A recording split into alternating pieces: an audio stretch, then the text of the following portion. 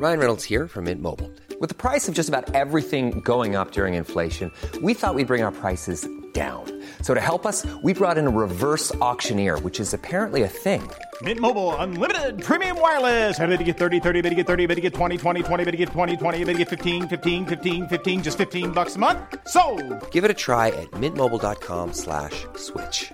$45 up front for 3 months plus taxes and fees. Promo rate for new customers for limited time. Unlimited more than 40 gigabytes per month. Slows full terms at mintmobile.com. When you're ready to pop the question, the last thing you want to do is second-guess the ring. At BlueNile.com, you can design a one-of-a-kind ring with the ease and convenience of shopping online. Choose your diamond and setting. When you find the one, you'll get it delivered right to your door. Go to BlueNile.com and use promo code LISTEN to get $50 off your purchase of $500 or more. That's code LISTEN at BlueNile.com for $50 off your purchase. BlueNile.com, code LISTEN.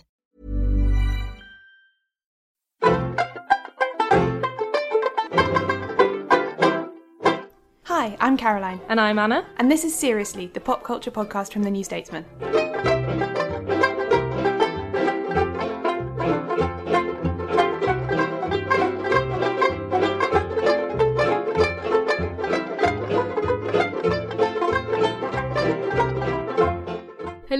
Hello. Welcome back to another episode of Seriously. This week we're joined by our lovely colleague Barbara Speed. Hello. Very excited to be here. Good.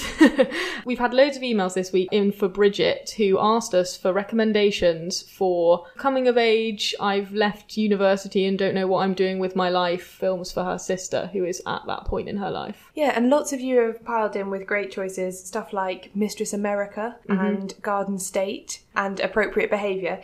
Lots of you have been atting us on Twitter to tell you. We've been retweeting them. So if you want to see any of the others, go to @SRSLYpod on Twitter and they're all there. I would add Obvious Child, which is a bit controversial because it's all about abortion, but it is great. That is a brilliant film. It's I love so that funny. movie. It's so great. And actually, haven't we reviewed... I feel like we've done that on the podcast before. We did really early on. I think it was one of our first recommendations to Yeah. each other. You're a big fan of Appropriate Behaviour as well, aren't you? Yes, yeah. We've also had a bit of feedback on last week's discussion about male-female friendships in film, TV, pop culture, etc. Marie-France gets in touch to give us a slight correction on the matter of Ugly Betty. She says that it was heavily implied in the last season that Betty and Daniel do get together in the end. I do think that this was fan pandering and not what the writers of the show originally intended for the characters, but she's right, it does kind of slightly ruin the idea that Ugly Betty is a show about a platonic male-female friendship. Undermines our point somewhat. Yes, so thanks very much for the correction. I also had an email in from Amy who wanted to suggest a particularly earnest Hugh Bonneville. We are big fans of the earnest Hugh Bonneville. Yeah, as listeners will know. She says, HBO series Gallivant features Hugh Bonneville as a terribly, terribly earnest pirate captain. He sings. It's fabulous. See, now, this email connects so many dots for me because I've seen so many GIFs on Tumblr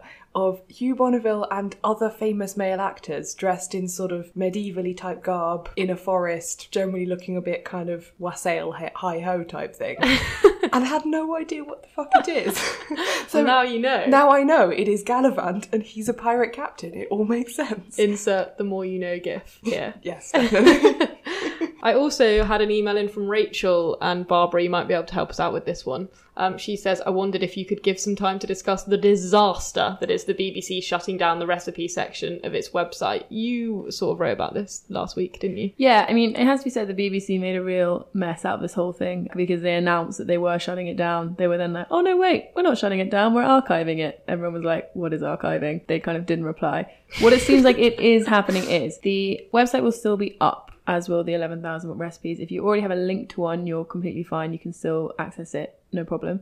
It'll be harder to search for them on Google, which I do agree is kind of a tragedy if you want to just Google Great Lasagna BBC. However, they've now said that most of the recipes will be going to BBC Good Food, which is a commercial website which will still be running. So, BBC Good Food, I feel like, is the main home of recipes on the BBC, right? Yeah, I agree. And also the BBC Food website, a lot of it is user-submitted recipes, which is great, it's fine, but all those kind of Mary Berry or whatever recipes, that's not really what that site is about. So I think there was was a lot of confusion around the definitions. And there will still be, like, if you're watching the Nigella series on at the time, you'll still be able to get the recipe you've seen her do for as long as the programmes are on iPlayer. Yeah, exactly. So yeah, you are losing a bit of an archive or a bit of a searchable database, but I think that they're going to make up for it in other areas. Brilliant stuff, thank God. Thank God. Yeah, for all the times that you're in the supermarket and you realise that you don't actually know how to make a thing that you said you would make, and you Google on your phone, how make lasagna, and then it tells you. How boil egg. Yeah, so Rachel also says that she thought maybe listeners could share their favourite BBC recipe-related stories, which is super niche. But if any of you have any, if any of you have any great stories like the one I just told about being in the supermarket and not knowing how to make lasagna, please get in touch. seriouslypod@gmail.com, seriouslypod on Facebook and elsewhere. Anyway, on with the show. The first thing we're going to talk about this week is Love, Nina, which is a television adaptation of a published collection of letters by Nina Stibb, who was a nanny to LRB editor Mary Kay Wilmers' children in the 1980s. With a script written by Nick Hornby, it fictionalises Stibb's glimpse into the literary London scene of that time. Dear Vic, my news is that, unexpectedly, I'm a live-in nanny for a single mum with 2 boys in North London. Nina, would you actually like children? Boys! Well, if I didn't, it'd be a silly time to say so, wouldn't it? I think I might be happy here.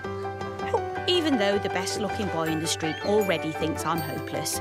It wasn't my finest hour as a nanny. Crabs, crabs, crabs! From Oscar-nominated writer Nick Hornby. Love, Nina. On BBC One. Basically, it's sort of like a dramatised version of what happens in the letters that Nina Stibbs wrote at that time, but they've had to make lots of changes, haven't they? Because her collection of letters names specific individuals like Mary Kay Wilmers and Alan Bennett, and in this adaptation they've sort of had to anonymise those portrayals, haven't they? Yeah, and it's frustrating in larger extents to do with one particular character, aka Alan Bennett. So I feel like the character of Georgia that Helena Bonham Carter plays, who is the Mary Kay Wilmers, the editor, the mum of the children that Nina looks after, she's fine. You know, she is mostly what we imagine Mary Kay Wilmers was like in the 80s. I think Mary Kay Wilmers, I feel like most people I know would know who she is. Yeah. She's like fairly distinctive as the LRB editor. She's got like a fairly well-known reputation. If you don't know her, she's sort of like a mini Anna Wintour, but with books. Yeah. But that's why I think you lose something in this, that they kind of say she's a magazine editor, but I think what's so great about the book is you have this contrast between this character who you know is like formidable at work, and yet in the series of letters you see another side of her. It's more kind of personal. She's actually quite kind of nice and funny, and I don't know if that's what she didn't like about the portrayal, but that's kind of the idea that you're behind the closed doors a bit, not really in a sordid way, but just in, you really see these characters on like a day-to-day basis, and not knowing who they're meant to be kind of lets that down. Yeah. So is the book, I haven't read the book, Barbara has, Caroline, I haven't either, no. Yeah, so would you say the book is basically like that scene in The Devil Wears Prada where you see Meryl Streep like at her house being more normal? Yeah, a bit, yeah, but also because Nina in the letters is incredibly naive and very, very funny accidentally, and she said later that she really didn't edit them very much, their letters, that she literally sent to her sister. She tried to put them in order, she might have got it a bit wrong. She's always making mistakes about who people are, so she's like, oh, this guy's a famous opera singer, and then she's like, he's not. But that she's this very naive kind of 20-year-old who's never lived in London before. She's suddenly in this kind of mad world which she doesn't really recognise as that impressive, and all of that kind of tension is what makes it so funny, and you feel proud of yourself for occasionally recognising who someone is. So yeah, as I said, I think you do lose something from it just being about a family in London. So the biggest objection to the book, I think I'm right in saying, came from Alan Bennett. Yeah. He really didn't like the way he was portrayed. So as a result, in the adaptation, Nick Hornby has invented a Scottish poet with a different name who is, quote, nothing like Alan Bennett to fulfil the same sort of role. The thing is, though, Alan Bennett's much nicer in the book than at least in this episode. In this episode, he's incredibly rude. He's horrible. Yeah, but he isn't like Alan Bennett, is he? Like, it's not like they've decided to create an Alan Bennett character and give him a different name. They've got this sort of very rough and very blunt, sort of gruff kind of guy, which is just not sort of... And he's almost quite sort of classist. So she eats dinner with them, but she obviously is the nanny and she's made the dinner, and he criticises it every single time. In the book, it's clearer that he's just kind of a bit eccentric and has certain preferences. But in the TV show, they make him just look like he's being unreasonable on purpose. I know this is like a tiny nuance, but... No, I don't think it is a nuance, though. I think the dynamic of that repeated scene of them having dinner is that he's trying to make her feel inadequate for her cooking because she's not one of them. That's absolutely the vibe I got as well. Yeah. And she's also, again, more ditzy in this. Yeah, I have a pet hate in this, and I know that this is in the book as well, but like showing someone with no shoes on as a shortcut for quirky is like, oh, it's awful, isn't it? It just like eats my heart. So the very first shots you get of Nina are her like walking along one of those kind of Georgian streets, with no shoes on. It's actually the same road where Lady in the Van is set, right? Because Alan Bennett, the reason his character, quote, is in their kitchen all the time is because he lives like just over the road. So Maggie Smith, the van, just for context, is just over the road. Just out of shot.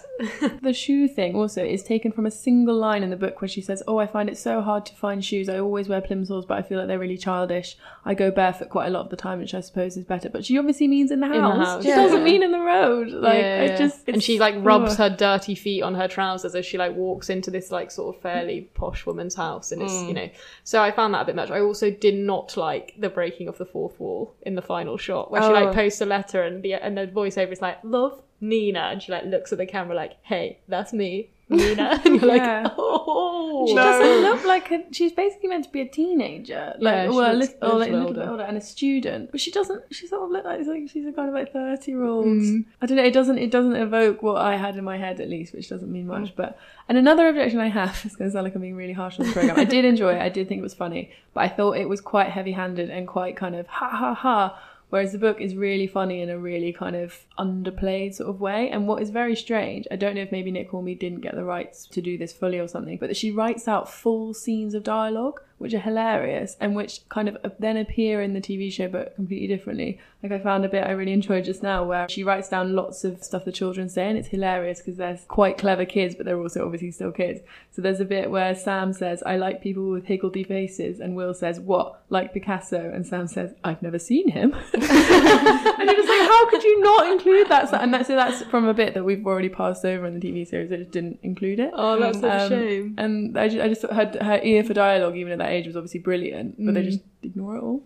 Yeah. So was there anything that you were like, actually, they did do that well? I thought the whole thing with the man with the crabs was really funny, and that she is kind of staring at him and makes him wash his hands, and like that is quite relatable. So and quite this is good. a sort of subplot where one of two Jamies who live on the same street, gossip has it that he has crabs, but she doesn't know which Jamie it is. She's trying to work it out. One of them comes over and starts making himself a fry up in the kitchen, and she makes him wash his hands because she's worried about getting crabs on the pots or something. Then later there's a scene, one of those scenes at the dinner table, where she's trying to relate to the adults, to Georgia and, quote, Alan Bennett, what's happened without explaining to the children what crabs are. I'm kind of angry with Alan Bennett about this, actually, because I feel like, although Nick Hornby is not my favourite screenwriter, he is quite a good screenwriter. He has written some films that I think are good. So the fact that this adaptation is so weak, I think it's because he's had all kinds of problems with people like Alan Bennett withdrawing their permission to use their likeness or something, which I'm not sure of the legalities of, but I think if it's in Nina's book, then just do it. You're fine to adapt it from Nina's book. Presumably it's because National Treasure Alan Bennett doesn't like it, they're too afraid to displease him or something. So I think probably Nick Hornby's got this, rather than what would normally happen when you're a screenwriter, which you get a book to adapt and you get a whole book, he's effectively got a book with great big chunks ripped out of it, and he's had to try and make something out of that. But also its purpose is kind of lost. What I think is so impressive is that it is a book where it is sort of running off the celebrity status of some of the people involved, but that's not the point. But it does definitely. But it creates a really good background for the domestic It's not like stuff, anything I've ever read, really. I just think it's such a good book. So would you say to listeners who are thinking of watching the adaptation to check out the book instead? I think they're actually so different that do both. Like if you enjoy kind of slightly sitcom-y humour, or I thought it was quite a bit like Outnumbered in its setup, then definitely watch the TV show because it is like a funny British comedy. It's not very much like the book. Read the book as well. How would you like to look 5 years younger? In a clinical study, people that had volume added with Juvederm Voluma XC in the cheeks perceived themselves as looking 5 years younger at 6 months after treatment. Look younger, feel like you. Add volume for lift and contour in the cheeks with Juvederm Voluma XC. Reverse signs of aging by adding volume to smooth laugh lines with Juvederm Volure XC. For important safety information and to find a licensed specialist, visit Juvederm.com. That's JUVEDERM.com. Not for people with severe allergic reactions, allergies to lidocaine, or the proteins used in Juvederm. Common side effects include injection site redness, swelling, pain, tenderness, firmness, lumps, bumps, bruising, discoloration, or itching. There's a risk of unintentional injection into a blood vessel, which can cause vision abnormalities, blindness, stroke, temporary scabs, or scarring. Talk to a licensed specialist to find out if it's right for you. Millions of people have lost weight with personalized plans from Noom. Like Evan, who can't stand salads and still lost 50 pounds. Salads generally for most people are the easy button, right? For me, that wasn't an option. I never really was a salad guy. That's just not who I am. But Noom worked for me. Get your personalized plan today at Noom.com. Real Noom user compensated to provide their story. In 4 weeks, the typical Noom user can expect to lose 1 to 2 pounds per week. Individual results may vary. Hold up. What was that? Boring. No flavor. That was as bad as those leftovers you ate all week. Keke Palmer here, and it's time to say hello to something fresh and guilt-free. Hello Fresh. Jazz up dinner with pecan-crusted chicken or garlic butter shrimp scampi. Now that's music to my mouth. Hello Fresh. Let's get this dinner party started. Discover all the delicious possibilities at HelloFresh.com.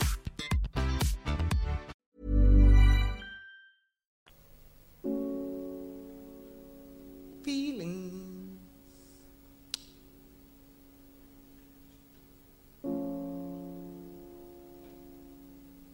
Nothing more than feelings. Feelings. Nothing more than feelings. Feelings of love. You know that? Now we're going to talk about the history of the internet. This week on the New Statesman website, we've been running a series of articles that focus not on the technological developments that created the World Wide Web, but the personal stories of the lives people have lived online, from writing fanfiction to running web forums to using MSN Messenger. So Barbara, you've been in charge of this, you've been commissioning it, and it started off with a piece that I think will be of great interest to many seriously listeners, which is Nick Hilton's piece about running a Harry Potter web forum. Or many. Many Harry Potter web forums. Yeah, it's a brilliant piece. If you kind of described it to me, I'd be like, how could this be as funny as it actually is? But it's just a description of being a 13-year-old and loving Harry Potter, and then because you love Harry Potter, learning how to not only like use but code and run websites so that you can share your love with others. And there's a kind of a series of ones which it's just him using them, and then he kind of strikes gold through a site called Trivia Dueling, where you can ask each other questions about Harry Potter, but unfortunately he made the name not specific enough, so people would rock up and talk about Lord of the Rings and he'd get very, very angry. But yeah, it's so funny, and it's such a symbol of this microcosm where actually people at these very young ages were doing this kind of fairly amazing stuff online. But then just kind of disappears completely. Yeah, I think it's so funny how the love of something so, well, not Harry Potter is obviously a bad example, but often something that is so niche can make you acquire all these like random skills and stuff. Yeah, for seriously listeners who might be interested in my personal life, Nick is my boyfriend. So it was really funny looking back at what like a nerdy teenager he was and like absolutely having my own things that were like very similar to that to compare it to. The fact that his big idea was trivia dueling, when we just literally ask each other Harry Potter trivia questions day in, day out. I love that bit. I was like, yeah, well, this is just what Nick and Anna are like now. So. And not to be over earnest, but what I really liked about it, so we've had a few pieces of people talking about what they did as a teenager online, which includes that. We've had one kind of about sex and learning about female sexuality online. And I kind of like it that it's able to be divorced from this conversation of like, should teens be allowed on the internet? Is it safe? Are they ruining their brains? And instead you just have these people who just have kind of really formed their personalities and formed all these kind of interests online. It's really nice. Well, it sort of follows this idea that for people who grew up around this time, so we're talking like early noughties onwards really, the internet was just a fact. Yeah. Whether the internet was not a good or bad thing, it was what happened on the internet. Yeah, that it's was a potentially tool, good it's or a bad. platform. Yeah, and I get now that, especially because you can have this unlimited access via smartphones, I think that's the huge difference. Yeah. And I think we'll talk about more about that in a minute, but the kind of existence of it isn't good or bad. And it did allow people of our generation this huge amount of freedom. It did exist in this strange moment where 13-year-olds like Nick were better at the internet than most adults. Yeah, and it's so funny because I think about like tools that I use in my day-to-day job now, like Photoshop and social media and all these things which I began using because I was into fandom and because I wanted to like make a Mighty Boosh icon for my live journal. I would be like on Photoshop figuring out how to do that. And it's so funny to think that, like anything, sometimes your like weird geeky passions when you're a teenager lead you on to other stuff when you're an adult, and I think that's something that's really coming across in this week. The main article that we've all contributed to is this big conversation about MSN Messenger. An MSN chat about MSN Messenger, which was really fun to do. Meta. The three of us and then Stephen Bush, our great colleague, and we were just talking about kind of how much time we spent on there and the fact that we really weren't saying anything at all, but that this was the total structure of our friendship groups. Like, this was where you did your socializing. Like, you get home from school and you'd go online and that was it. Yeah, and at like 3:15 when everyone was leaving school, it would be like, are you going to be on MSN tonight? That was like a question people would ask each other at the school gates, and then you would like literally take the 20 minutes or whatever it took to get home, get out your computer and just be like online. It always used to really torture me, the fact that, because I used to have music lessons on Tuesday nights, so I could never be on MSN on Tuesday nights. I would always dread school on Wednesday morning because I just think, FOMO. I have no idea what's happened. Like, who is even my friend anymore? I don't know. Everything could have changed and I won't have been there. How do I identify myself if not Cassie Alice? Oh yeah, so one of my favourite things about this is we've all revealed our terrible MSN usernames. So mine was Cassie_Alice 1988. Which I actually think is quite normal. Yeah, that's pretty basic. Yeah, that's pretty basic. I mean, Cassie is fun though. It's like such a teen nickname. Listeners, if you want to annoy Caroline, just email in, Dear Cassie. See, this is the thing, like literally no one called me that. That was not a nickname I had. But for some reason I wanted to make it happen, so I made it my MSN Didn't we all want a weird nickname like that? I mean, I was literally called lesbian bitch when I was at school, so which is a dark term. It's sort of a not very catchy riff on my surname, supposedly. But yeah, no, my MSN name was Insanely Cheerful, which I look back on and is cringeworthy in so many different ways. So I just don't see myself as that like super happy smiley person that I obviously thought I was at that age, but also just like, yep, let's just mock mental illness a little. That's normal and fine. Mine, well, my Hotmail at least, was Princess in Waiting, which I still just don't understand why. Like, I wasn't particularly girly. I didn't like the royals even then.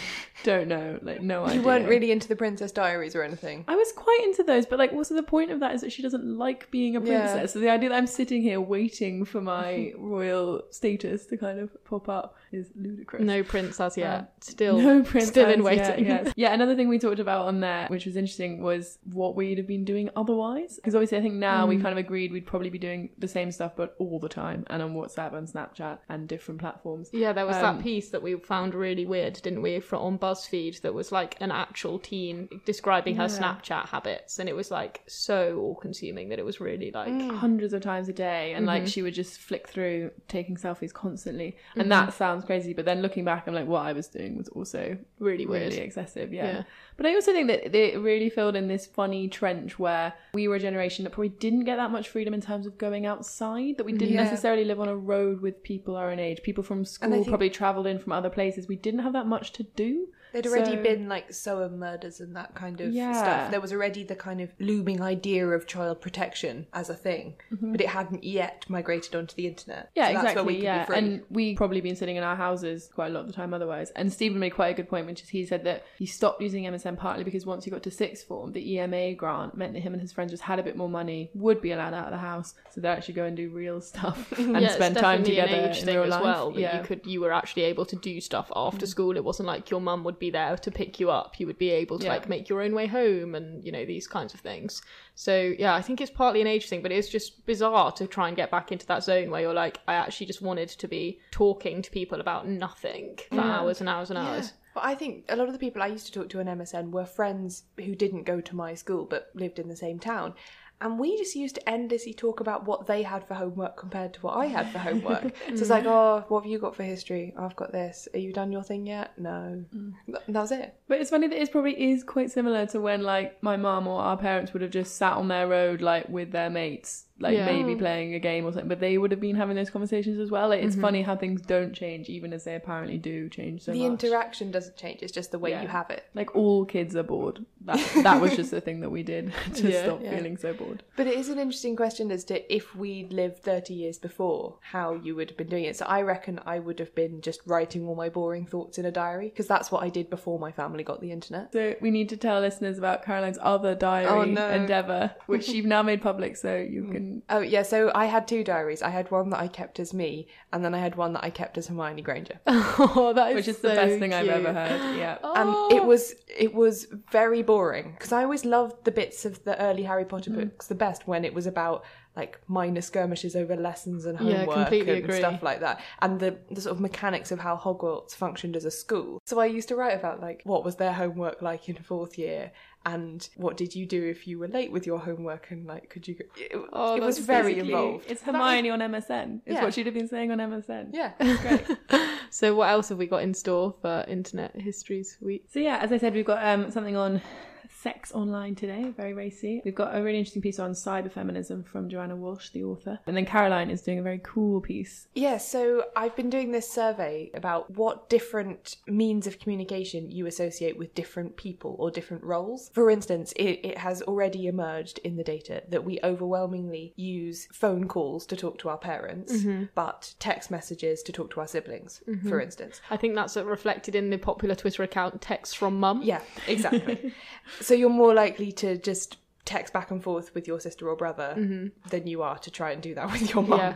Yeah. But also then just things like, and I haven't properly done the breakdown because one of the things I wanted to look at was also age group. So does this kind of thing vary across age? And it's very context driven. Like, no one's ever hit upon a social network that people are willing to use forever. So I think part of it is like we don't add maybe work friends on Facebook because frankly you do have photos of yourself when you were 11 and look, well, like our colleague Anoush has a really strict policy on this, isn't it? She will only add colleagues after she's moved on to a different place of employment. Probably more and more people are coming around to that kind of hard rule about it. So listeners, if you have internet histories that you want to share, you can get on the hashtag, can't they? It's hashtag Internet Histories, and also email in to Seriously as you would normally do. We'd love to hit them.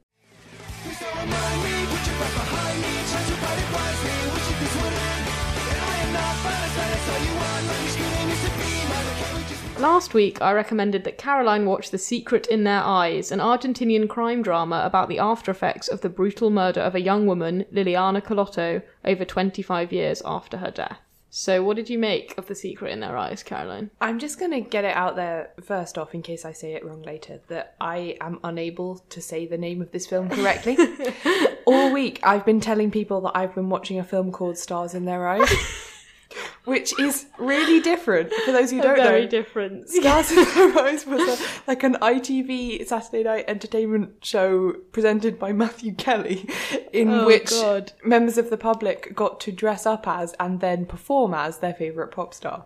It was really weird, actually. It was really weird, because sometimes they would wear like prosthetics and there were loads of wigs, and often their actual performances were terrible, and it was more about the look.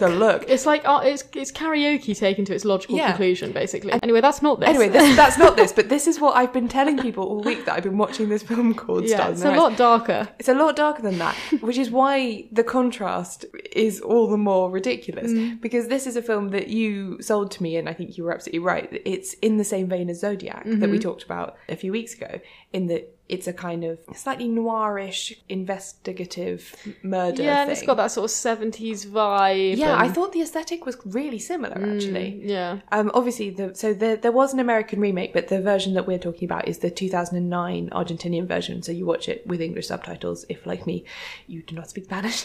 I really liked it. I found it very gripping, because I guess, unlike Zodiac, I had no prior knowledge of the story. I didn't even have a Ted Cruz meme to help me through. I was totally on the edge of the seat. And you know, there are scenes where like they're in a suspect's house and they're like, you know, illegally stealing evidence and stuff, and it was so tense. Yeah, it's so tense. So what did you think of like the stars? Because I thought the acting was really good in this. Really good.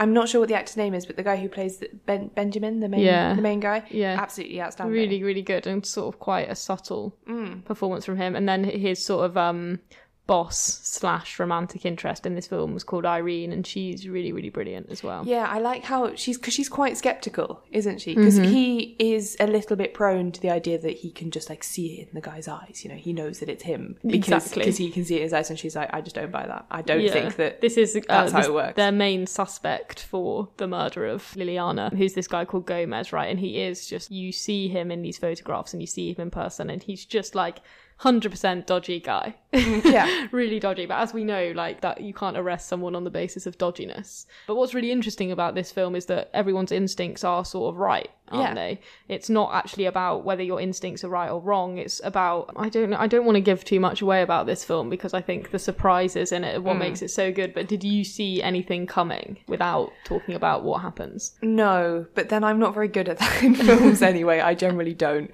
And also I think it didn't help that as I think we've discussed before, I'm not great at watching films that I find a bit scary. And was this one of those films? Yes, I did find it a bit scary, and I kind of was tensed up to the point where I probably wasn't noticing things I should have done. Well, I have the opposite thing, whereas when I'm tense about something, I'm like, why is he doing that? Why is he doing that? Why is he doing that? So I was watching it with my boyfriend who had seen it before, and I was like, oh my God, what's that in his hand? Why is he shutting the curtains? Oh my God, you know, like I was like convinced that I knew what was going on. And I think you can figure this one out if you're paying attention, but it doesn't make it any less crazy when you see the ending. And the ending is really, really like one of those sort of ethical problems that sort of sticks in your mind for a while afterwards. Oh yeah, no, we won't say any more, but it is sort of haunting. I have still been thinking about it. Mm-hmm. So, would you recommend it to our listeners? Absolutely. And I think you might have co-opted me onto your Zodiac search now. I want to watch more of these films. They're so good, aren't they? It's like the platonic ideal of crime drama. Yeah, so if anyone has any recommendations in the Spotlight, Zodiac, Secret in Their Eyes vein, do hit us up. We like them very much. So what about next week? So for next week, I am going to recommend you a TV show that is just, I think it's my number one favourite TV show. So no pressure. I know what's coming. It is 30 Rock. Oh my God, 30 Rock, the time's finally arrived. The time has finally arrived where I'm going to make you watch it. What if I hate it? I think we might have to rethink. We might have to end the podcast. We might have to end the podcast if you don't like it.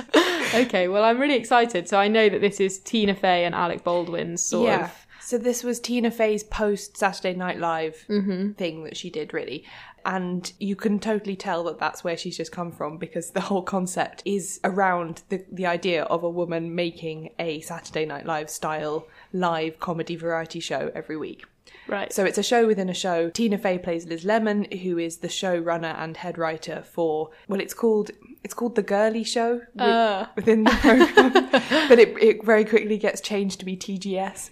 TGS, The Girly Show. And so there's a whole cast of actors and cast members for The Girly Show who are then the main cast members for 30 Rock, the kind of meta show. Alec Baldwin plays the NBC executive who, at the beginning of the series, he's just come in with a big wave of plaudits to sort out the television division. He's going to make it profitable and he's going to make it all work. So her new boss, basically. So he's her new boss, and they have a really interesting and, to the end, platonic friendship, sort of colleague-y relationship. So that follows quite nicely on from the last couple of weeks of us looking for that ideal It friendship. does. I do think that it is a really good example of that, because, to coin a phrase, it would just be icky if they got together. And that is clear right from the beginning. They even joke with this a few times, like in later series. At one point, in order to try and win an argument with her, he like goes in for the kiss and she's like, "Ew, what are you doing? We were fighting." You know, they play with that idea. Okay, well, I can't wait to try it out, and I'll try and not let the pressure get to me.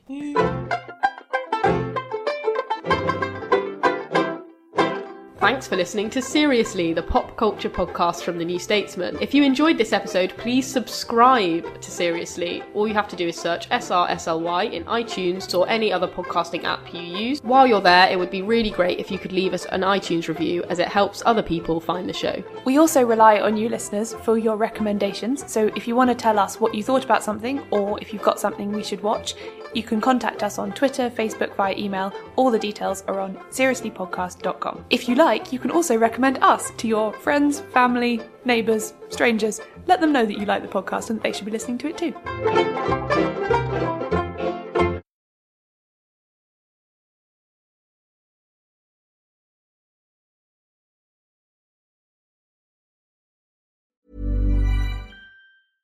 Ever catch yourself eating the same flavorless dinner 3 days in a row? Dreaming of something better? Well, HelloFresh is your guilt-free dream come true, baby. It's me, Keke Palmer. Let's wake up those taste buds with hot, juicy pecan-crusted chicken or garlic butter shrimp scampi. HelloFresh. Stop dreaming of all the delicious possibilities and dig in at HelloFresh.com. Let's get this dinner party started.